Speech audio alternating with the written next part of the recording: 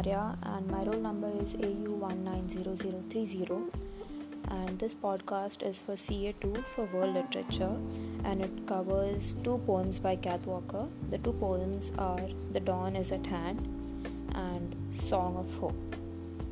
So, Kath Walker was born on 3rd November 1920 and she died on 16 September 1993. She changed her name to Udjiru Nunakul in 1988. Don't worry, I'll spell it out for you in the chat box. So she changed her name in protest at the Australian Bicentennial Celebration. The Bicentennial Celebration is basically a celebration of 200 years after the first fleet of British ships came to Australia. So she's best known for her poetry and was also a political activist, artist and educator. Kath Walker campaigned for Aboriginal rights and she was the first Aboriginal Australian to publish a book of verse. She was appointed as a member of the British Empire for her services to the Aboriginal people. However, she returned it in 1988 during the protest when she changed her name. So before we begin with the poems, we need to know a little about the Aboriginal history. So here's a brief history. So the British ships arrived in 1788 in Sydney Cove, and within 4 days of their arrival, they passed the first act of land ownership. The Aboriginals had a complex ritual life and they had their own customs, language and law, but the Europeans took a dim view of their life. So they came, they depleted the Aboriginal people's food resources, they began hunting, which reduced the kangaroo population, and they polluted the water. They also brought with them diseases to Australia, and that led to many deaths. So the Aboriginal people soon realized that they are here to take complete possession of their land, and the Europeans considered the Aboriginals as something that needs to be removed to make way for development. So now, starting with the poems, I will read the poem first. Now we know that the Aboriginals were treated differently and discriminated against in the poem The Dawn is at Hand. This poem is a poem of hope for the Aboriginals.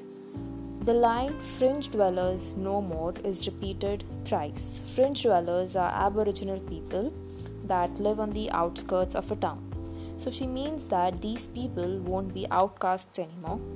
The first line, that is, first Australian race, soon you will take your rightful place. This shows that even on their own land, the Aboriginals felt like outcasts and they had to reclaim their land from the Britishers.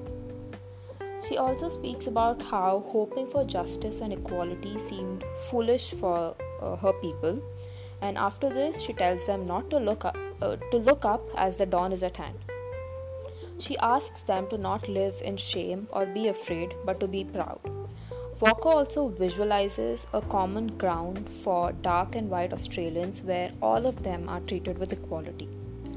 So, to conclude, this poem is a hopeful message to the Aboriginals of Australia that they will be treated as equal and get what is their birthright.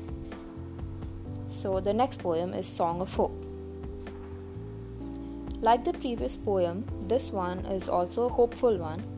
In the first line itself, when she says, "Look up, my people," it gives the poem a very personalized vibe. We know that she is speaking to her people. And the next line, "To a bright new day when none defame us, nor color shame us, nor sneer dismay." These lines tell us that she looks forward to days where all of them are treated equally. In the second stanza, Nunakul asks the Aboriginals to not think of the years that they spent suffering, instead to look forward to the hopeful days that are to come, when there will be justice. Then there's a line that says, "Points the bow no longer to a darker race." This means that no one will threaten or wish bad luck on them. She continues to speak about their frustration and uses doors as a metaphor. I also like the line "till hate be hated" because we can use this statement still in many situations. So the Aboriginals suffered for a long time, but they finally get what they deserve and what is their right. The last stanza is like an acknowledgement to the suffering and pain that their forefathers went through. when they had to go through the British rule, and there is hope for happiness for the coming generations. So in conclusion, I think both the poems give a message of hope, and they cover basically the same points. She speaks about how the Aboriginals have suffered, but now there is hope for them, and they wish to be treated equally. So that's it. You can ask me questions now. Thank you.